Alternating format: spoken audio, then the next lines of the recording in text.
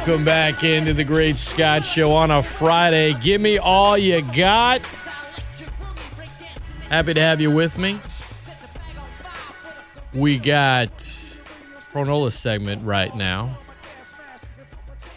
We'll circle back to some of the national sports scene, some of the stuff happening on the Diamond this weekend, UL, LSU baseball, Cajun softball, and more. But right now, to talk some Saints and Pelicans is our Saints and Pelicans correspondent, Mr. Gus Kattengell of ESPN 100.3 in New Orleans. Doing well, man. How are you? I'm doing good. We got a little bit to talk about. I know we don't have as much time as normal, but let's just get right into it. I want to start with the Saints and then get to the Pels, because I think if we start with the Pels, we're going to run out of time. So Jarvis Landry, I get the vibe that he's just kind of maybe using the Saints to get a little bit of leverage. Maybe Matthew was as well. Maybe they both end up signing. I'm not expecting it. But if they were to sign Landry, how much do you, and he might at this point be a post-draft signing, like how much do you think that impacts, if at all, their methods in the draft? Are they going BPA no matter what? Are they leaning receiver? As we said in the past, it's kind of hard to get a gauge because this is Dennis Allen's first year. Sean Payton's gone. But do you think anything between now and next Thursday will impact what they do in the first round?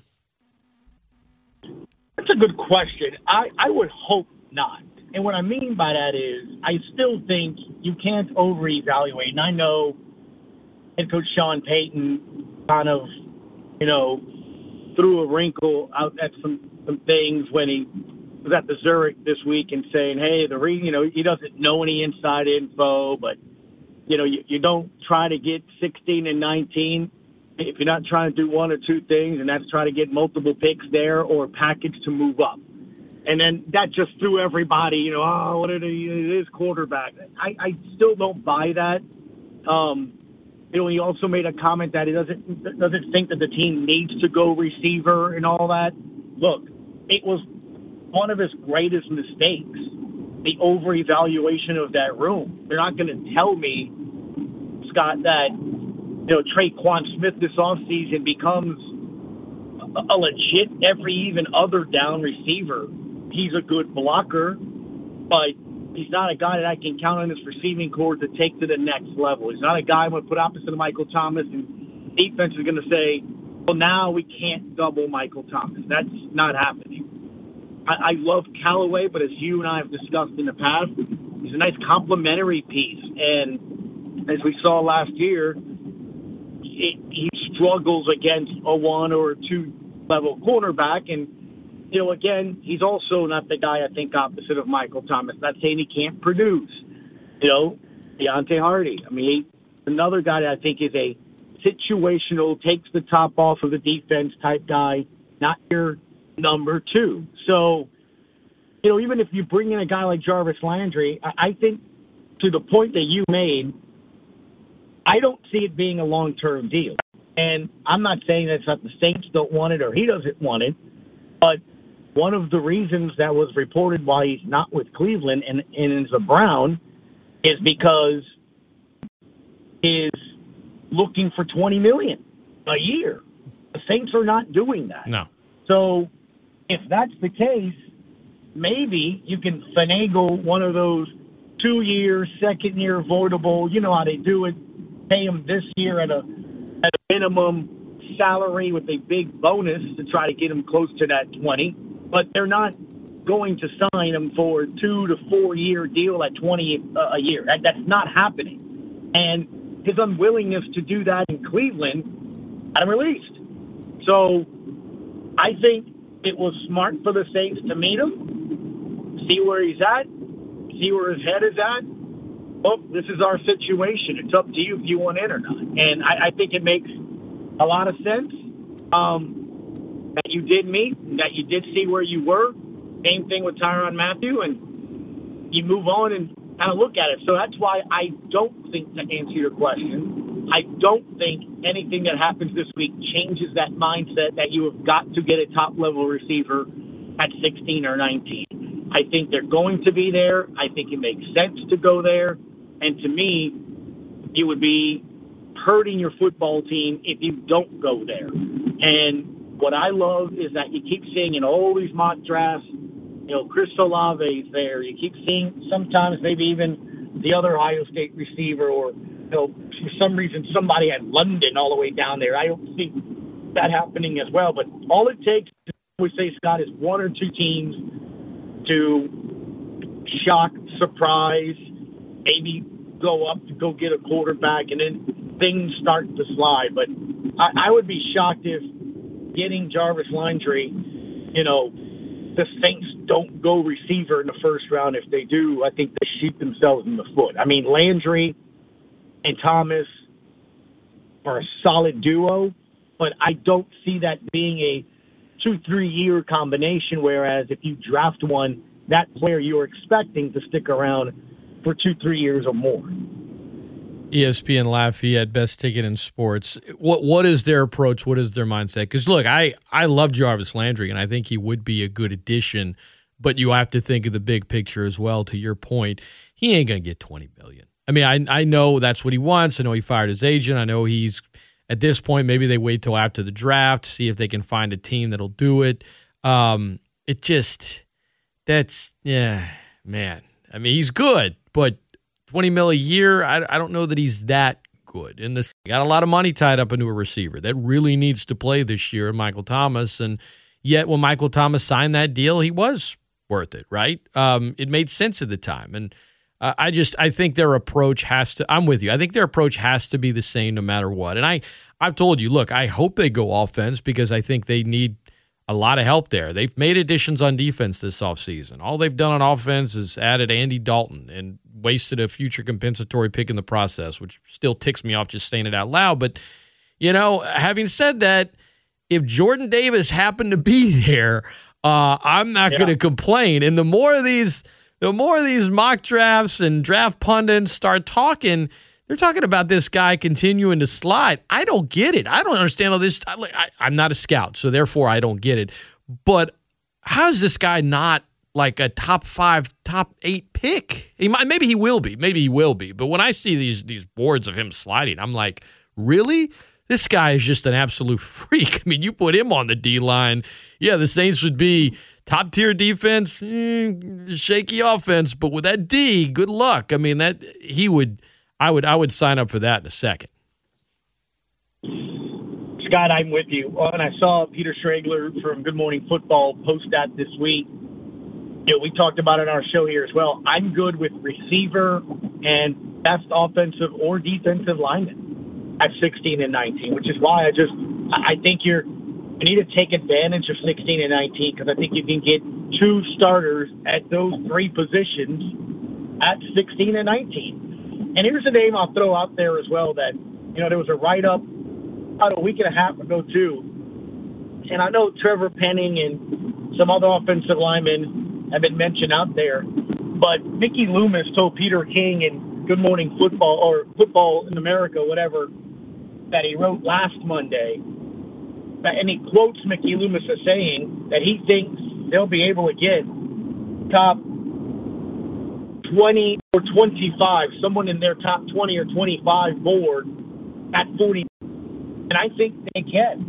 And, there's a guy out there from Wake Forest who's, his name is Zach, that scored the highest RAS as a center at the combine. And before you go, wait, he's a center.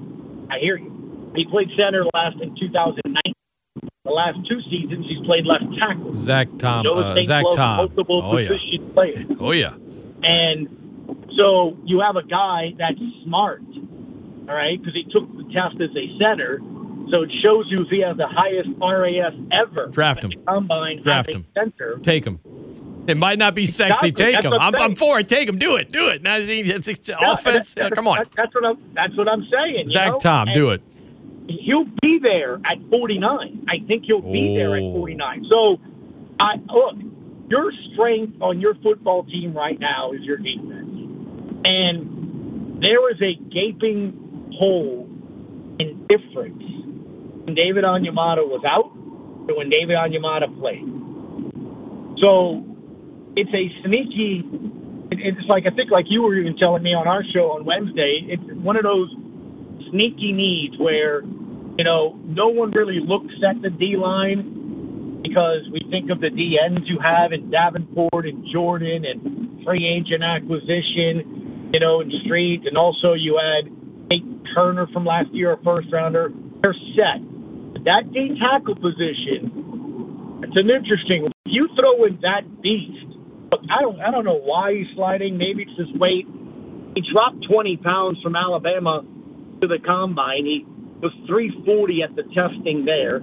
If you're worried and concerned about that, I understand it. But at the same time, what if you can get him to focus or be fun? And here's the thing, at 360 at Georgia, the guy was unblockable. Unblockable. So, now, they were worried about him being an every down back.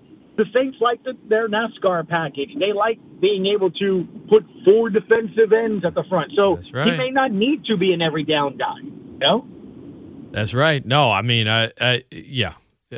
See, these are – Jordan Davis would get people excited because even though he's not on offense, just because he's a name, right? They know him. They watched him. Zach Tom wouldn't excite anybody. You get that dude at 49. I mean, signed, and you know how much the Saints love those RAS scores, as you just alluded to. Hard to believe, man. The first round is less than a week away. Saints with 2 picks. Yeah.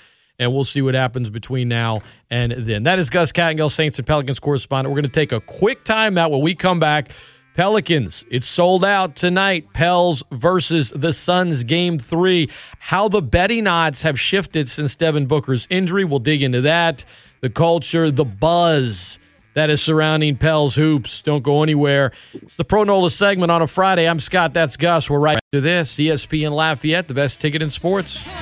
No pressure, yes, we need this. The best is yet to come in, yes, believe this. Let go my echo while I flex my ego.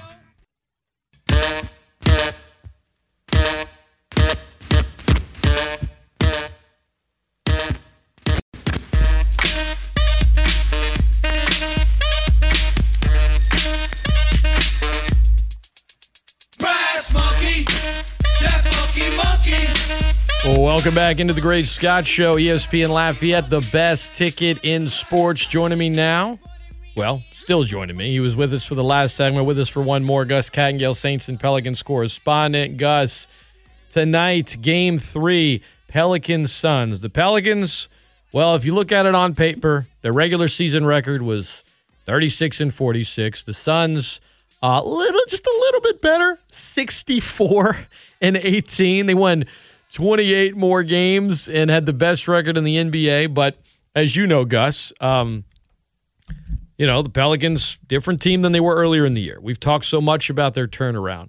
Having said that, it wasn't a surprise when the postseason started and they were a huge underdog to the Suns, right? After Game 1, the Suns were minus 4,000 betting-wise to win the series. Number today, they're minus 265. That's from Game 1 to now. Now, part of that is because the Pelicans won Game 2 and they covered the spread by 20 points. But the big part of it also is Devin Booker's injury. And, all we know now is he's going to miss Games 3 and 4 this weekend. If you're the Pelicans, man, you've just had this unpredictable ride, especially considering where they were several months ago. And you ask me each week on your show, what's the buzz like over there? What's the buzz like? It hadn't been what it's been in New Orleans over the last month and a half until now. I've had more emails, more DMs, more texts, more chatter, more people on my street, more people when I'm with my kids out walking down. They're all talking Pelicans. People are into it right now, Gus. What's the buzz like heading into tonight's sold-out game? Game 3 where Pels are still the underdog, but, man, is it fun right now following this franchise. 100%. And I think the best thing about it, too, is as we've spoken the last 2 weeks, your show and even here as well, man,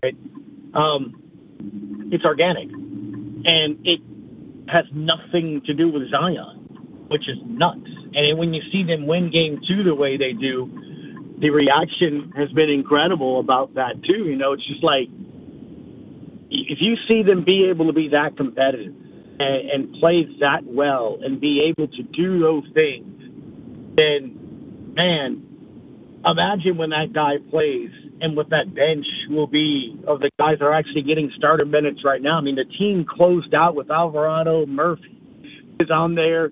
You know, you got Herb Jones. That's incredible. Like, that's incredible when you think about it. That's really your second unit.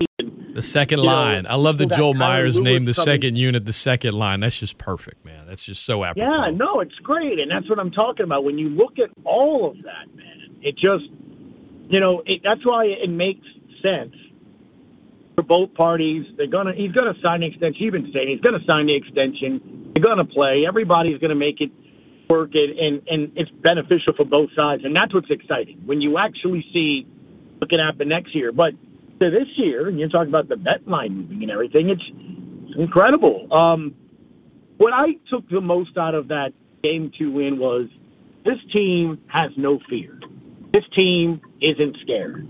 This team doesn't matter or doesn't care what they're going to see. And I love the fight. I love that Brandon Ingram, you know, is showing that. I love the fact that you're seeing, you know, from C.J. McCollum and others just doing what they're supposed to do. But Trey Murphy's big threes. You know, Jose Alvarado only had 2 threes in the game, but when did they come? They were late huge three-pointers, man. That's Huge. I loved how they answered back and forth.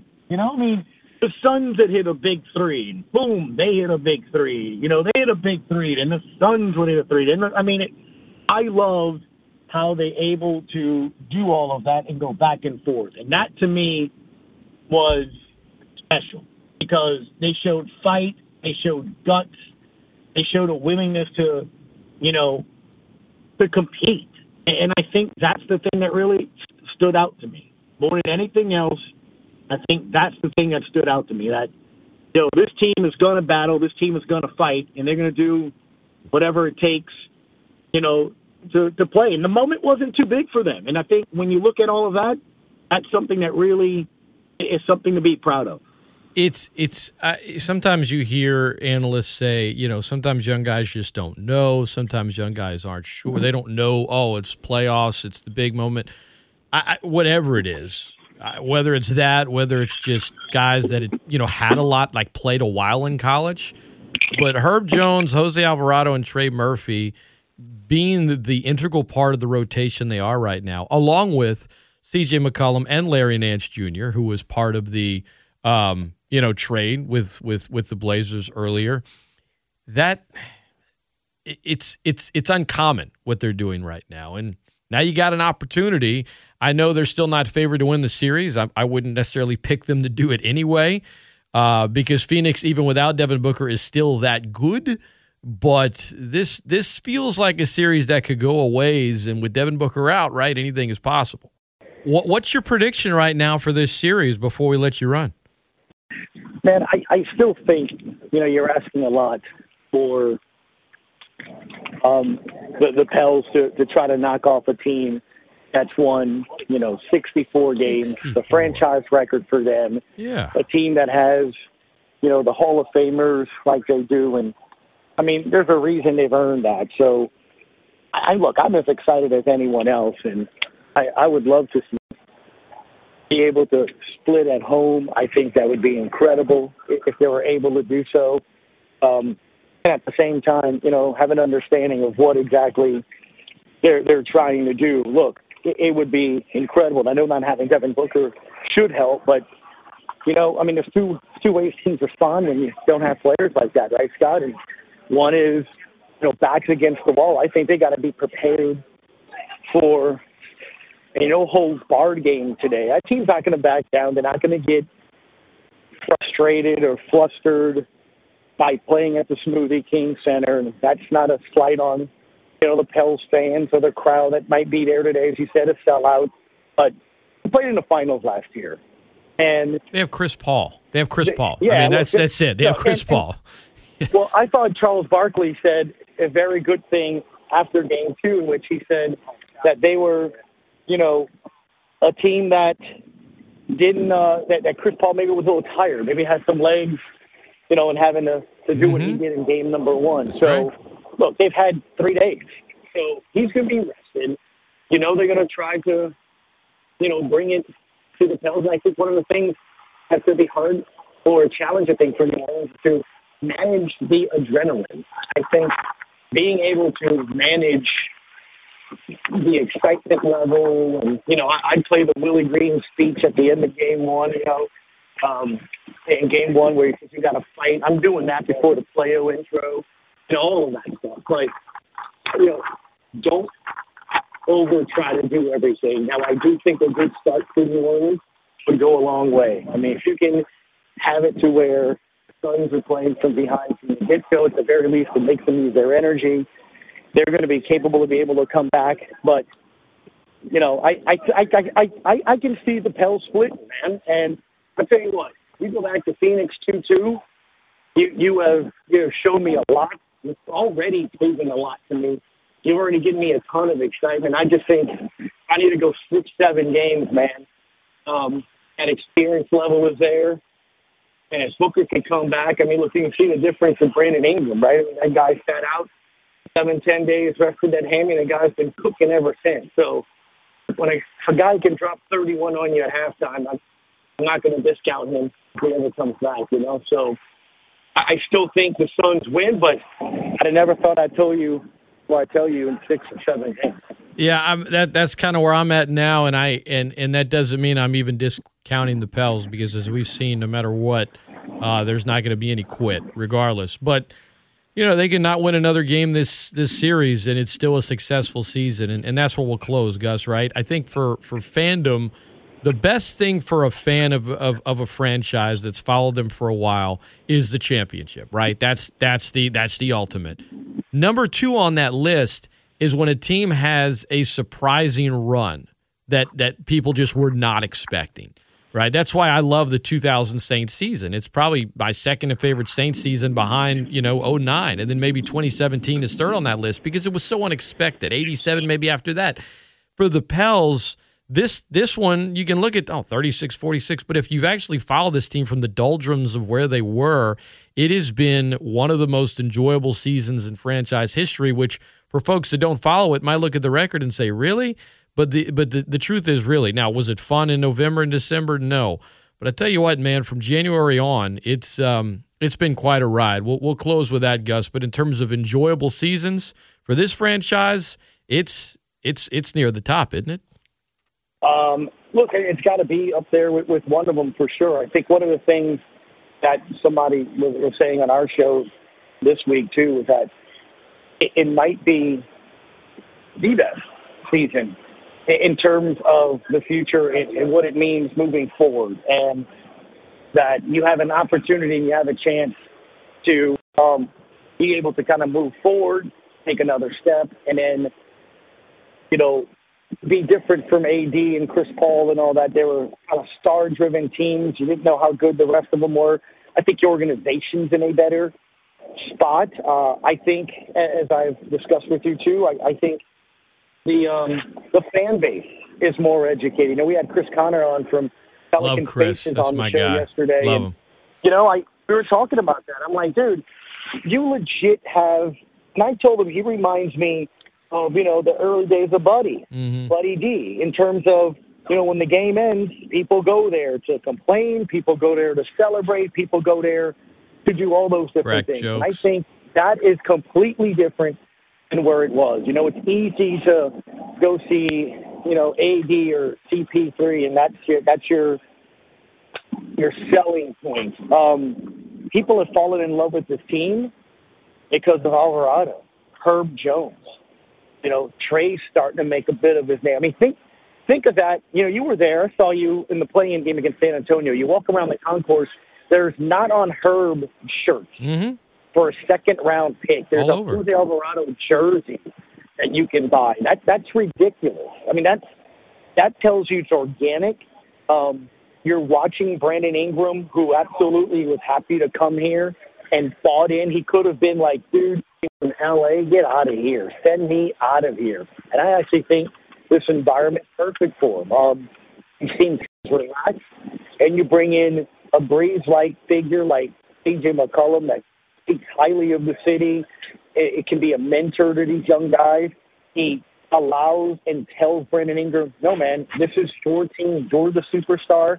I'm playing off of you. That's a huge thing. You know, he could have been, look, I'm the guy. This is my time to shine. I was, you know, on the side of Dame Lillard, and, you know, that's about me. And it's crazy when you look at that, right? I mean, all the things that came into place and shape and more Houston, you got the best head coach, honestly, since the team's moved here. Yeah. So I know Monty was here for a bit, but Monty tells you he's a different coach now than he was when he first started. So when you take a look at all of that and combine all of that, man, it's hard for me to not think that you're not in a better spot now than you've ever been, which is crazy to think. But I do, because Zion hasn't done anything.